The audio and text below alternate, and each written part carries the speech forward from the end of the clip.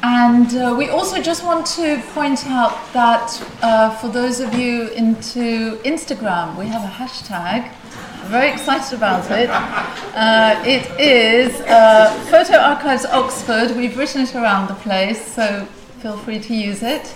And I'm delighted to introduce Chris Morton, who is curator of photographs and manuscript collections at Pitt Rivers Museum. And he very kindly offered to also host the site visits there. He's also a lecturer in visual and material anthropology here at Oxford, and his publications include 2 recent books with Bloomsbury, Photographs, Museums, Collections Between Art and Information with Elizabeth Edwards, and the African Photographic Archive Research and Curatorial Strategies with Darren Newbury. And he's going to speak to us today about the relational album, Photographic Networks, Anthropology and the Learned Society. Thank you, Chris.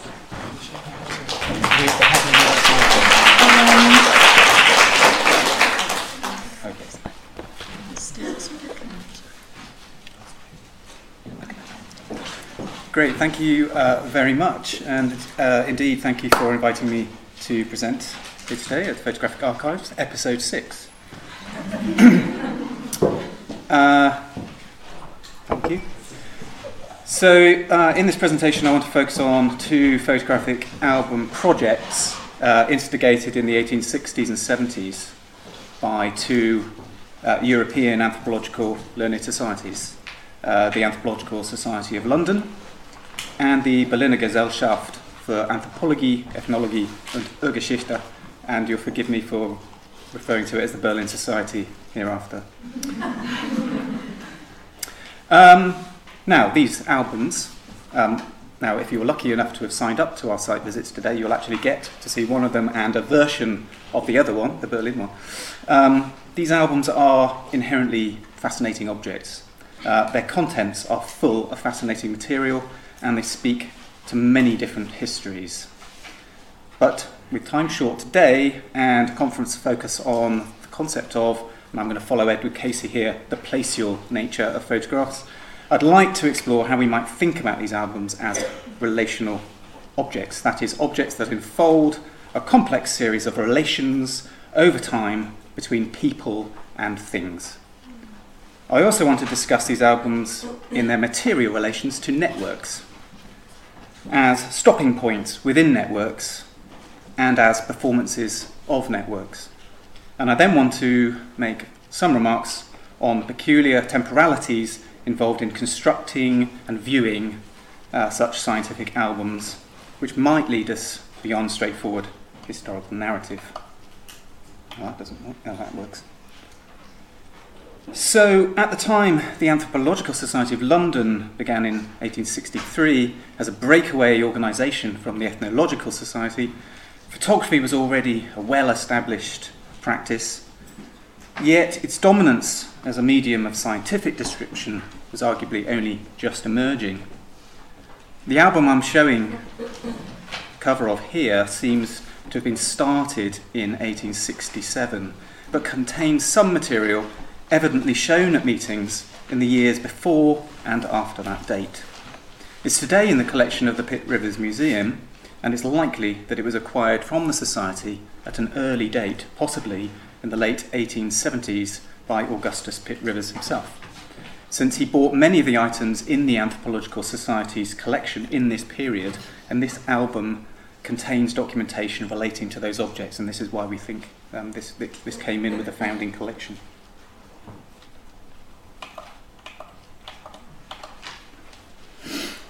So, the Anthropological Society of London's interests were diverse, with a particular bias towards the investigation of race and anatomy, intelligence and language.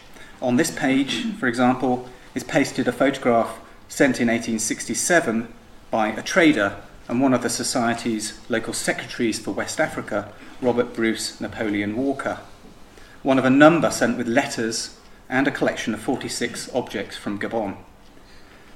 The page also shows 3 views of a Frenchman said to be a case of scaphocephaly, a type of cranial deformation, taken by Society member and local London photographer David Gay.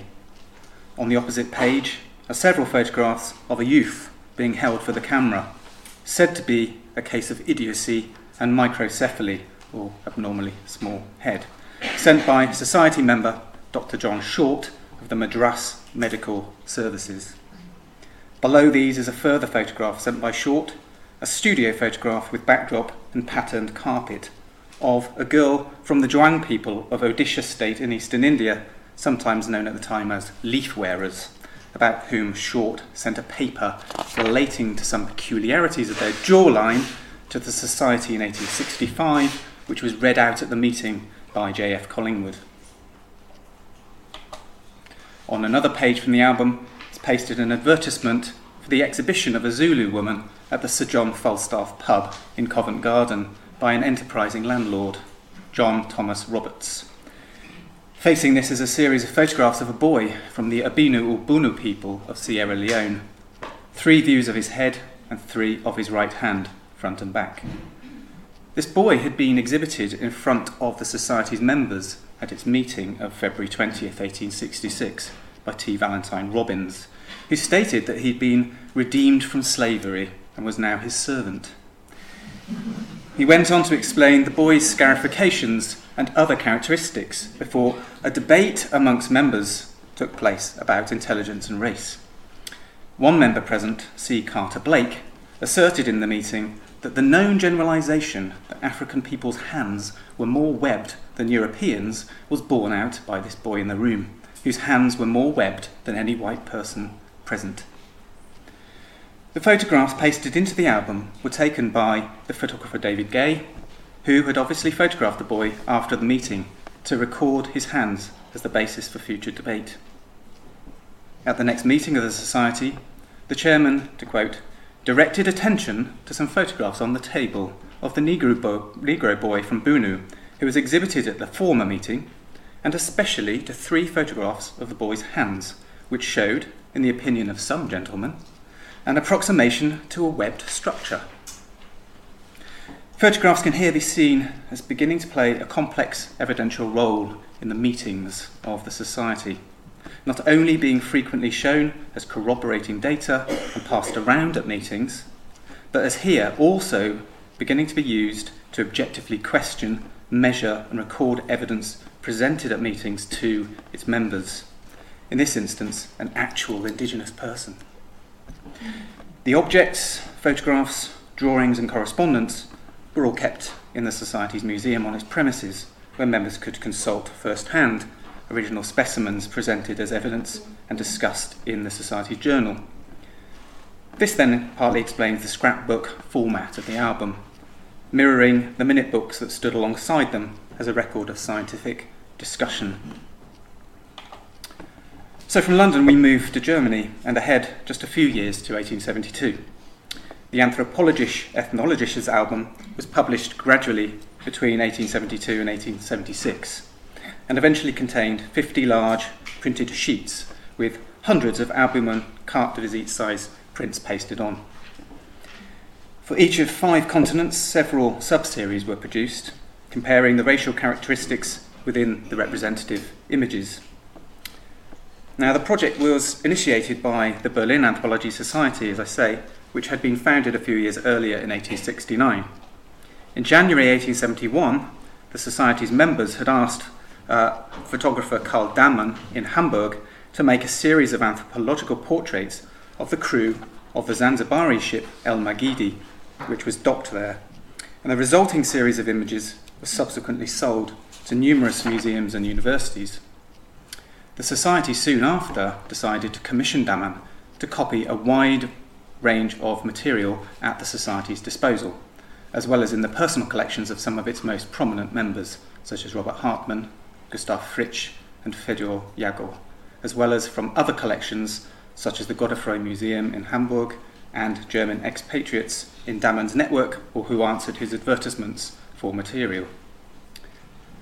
In 1872, it was explained to members in the pages of the Society's journal, the Zeitschrift für Ethnologie, that the project would, to quote, not yet be without deficiencies, as they always occur during the first attempts. the trials on a new path.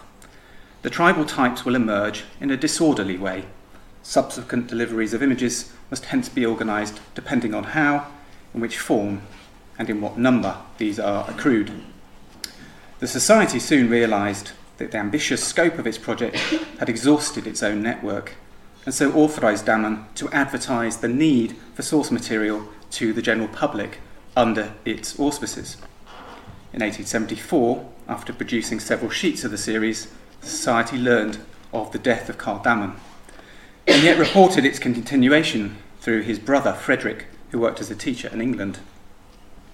Yet soon after, in 1875, the Society tried to persuade Frederick Damen to halt production, citing the high cost of the album at 100 thaler, making it unaffordable for all but the wealthiest individuals or institutes, particularly following the financial panic of 1873 and the subsequent economic depression.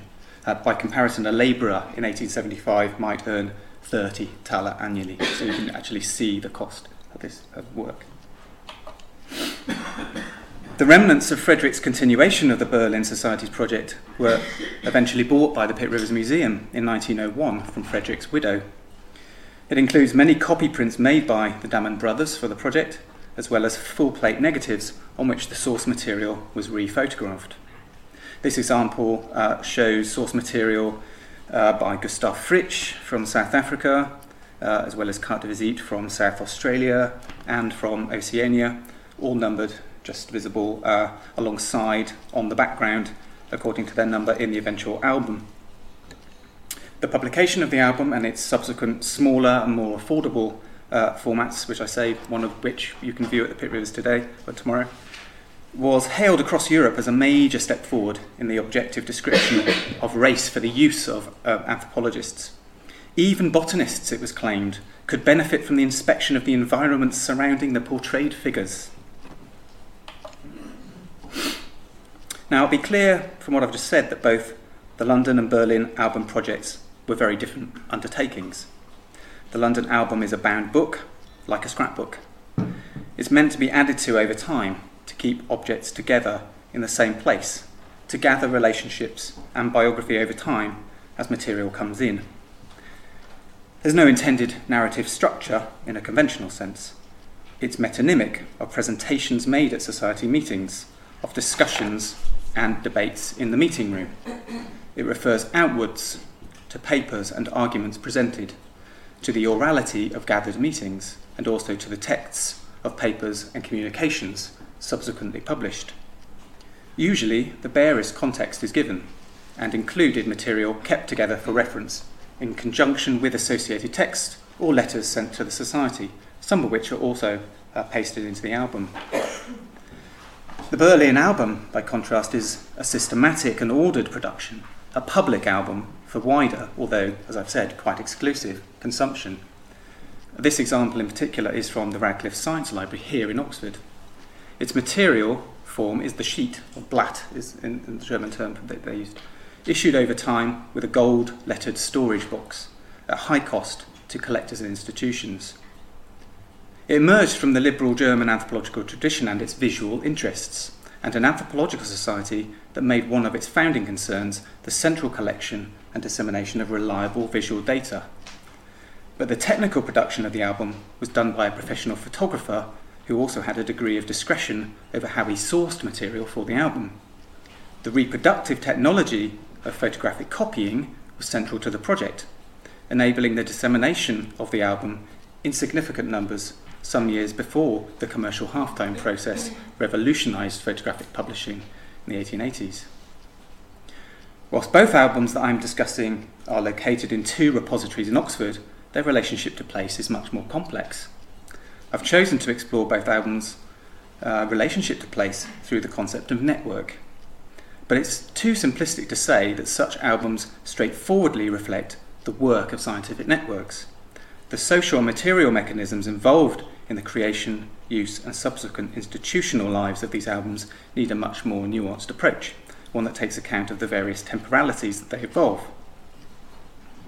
Although both quite different objects, both albums are obviously closely entwined in the social relationships and networks of their respective societies. As relational objects, they both conceal and reveal the mass of interrelations that lie behind them. The original subjects of the photographs, the photographers, the collectors of the photographs, the members at meetings who handled, viewed and discussed them, those who copied them, those who published them, those who collected the albums, and those who consulted them in libraries and museums. As relational objects, their sets of relations do not end in the 1860s or 1870s. If, as the art historian Michael Baxendale has written, objects are, quote, the deposit of a social relationship, their relational nature also extends temporally beyond to the subsequent social interactions surrounding them, mediated by them. Whilst, as we have seen, members of societies collected photographs, it can also be said that photographs collected people within the albums. If knowledge can be said to emerge from sets of relationships that are partly social and partly material, a relational model is essential to understanding these album projects. Such an approach was signalled in 2005 by Elizabeth Edwards, when she drew our attention to how, to quote, photographs not only hold time and space, but extend time and space through sets of multiple relationships, their piled up significances, an aggregate of relationships. Edwards argued that such relations are, quote, made up of multiple intersections of intention, process and action. These network intersections, or stoppages as I've called them, are one way of understanding the productive interaction between visual object and social network. As the anthropologist Marilyn Strathern has reminded us, the very concept of network is a metaphorical tracery of elements that constitute an object, an event or a set of circumstances. This tracery is held together by social interactions and characterised by its hybrid nature. But in the two album projects that I've been discussing, as I've said, we cannot map network and album content onto each other in a straightforward manner. That's to say, we can't just say that the albums reflect the network or are the material deposits of the network's scientific activity. For in both cases, there have been many instances of what Strathern terms cutting the network, deliberate acts of hybridisation, whereby aspects of the role of photography in the scientific network are not included in the albums, and extraneous elements not part of the scientific network at all are included. Partly this has got to do with the tension inherent in the ownership, circulation and reproduction of photographic material within 19th century scientific circles. As Strathern notes, to quote, where technology might enlarge networks, proprietorship can be guaranteed to cut them down to size. While societies in the late 19th century saw the great potential in widely disseminating the re-photography of original prints, as in the Daman project, thereby enlarging the social network of the scientific society, the editorial and commercial dimensions of the project also had the effect of cutting the scientific network, hybridising it through advertising in newspapers for visual material from travellers. In the London Anthropology Society album, the relationship between network and content is tighter, more consistent. Yet questions of what is included in its pages and what is not remain as yet mostly unanswered. Many photographs shown at meetings in the period and mentioned in the Society's transactions were not retained after the meeting in the Society's museum or for inclusion in the album. So whilst photography's reproducibility meant that some aspects of the network were extended or strengthened, for instance with the Society's local secretaries in remote locations, it's clear that whilst exhibiting of photographs at meetings themselves became increasingly regular over the period, the retention of copies for the Society's museum, and thereby inclusion in this album, was a much more haphazard process. Whilst these institutional albums then have an uneasy relationship to the concept of network, they've also got a very complex relationship to notions of history and place. And to do this, we need to move beyond just the historical particulars of their instigation and their content. Whilst obviously I do believe those historical narratives have an important descriptive role, and I've also done some of it today, they do not sufficiently explain the ongoing temporal interactions of these albums. Duchamp's 1914 superimposition of a diagrammatic work on top of a figurative work on a previously used canvas titled Network of Stoppages, which I've let you cogitate on for a while behind me, is discussed by the anthropologist Alfred Gell in terms of its concealment and revelation of temporality. To quote, "The past is progressively obliterated by successive layers. Layers which, while effacing the past, adumbrate their own future. Successive stops, in a temporal sense, embracing past, present and future simultaneously, interact in a complex relational network." So the Learning Society album resonates with these problems of time consciousness, of what to do in the present with representations of the recent past towards future scientific work. The rephotographed copies by the Dammans in the Berlin album are, of course, images in front of other images. Yet the transparency of the copying process also serves as a form of concealment of previous materialities and temporalities. In the London Society album, temporality is inherent in the concealment and revelation of pages being turned by those looking through the album, of items that are intentionally kept together and those separated out for other openings and comparisons. There are temporal flows also in the very process of looking. As Willem Flusser noted, to quote him, "While wandering over the surface of an image, one's gaze takes in one element after another and produces temporal relationships between them. It can return to an element of the image it has already seen, and before can become after."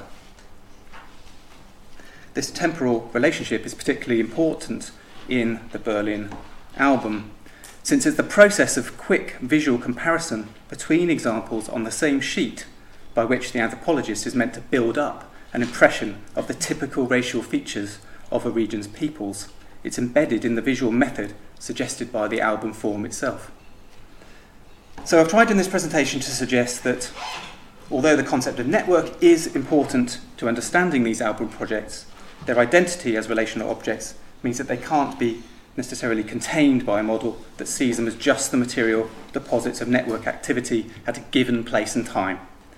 Rather, these albums need to be understood in a much more dynamic, temporal sense, with ambiguous connections to network and place, and enfolding significant anxieties about the scientific usefulness of photographic representations of the recent past in a future-oriented present. Thanks very much.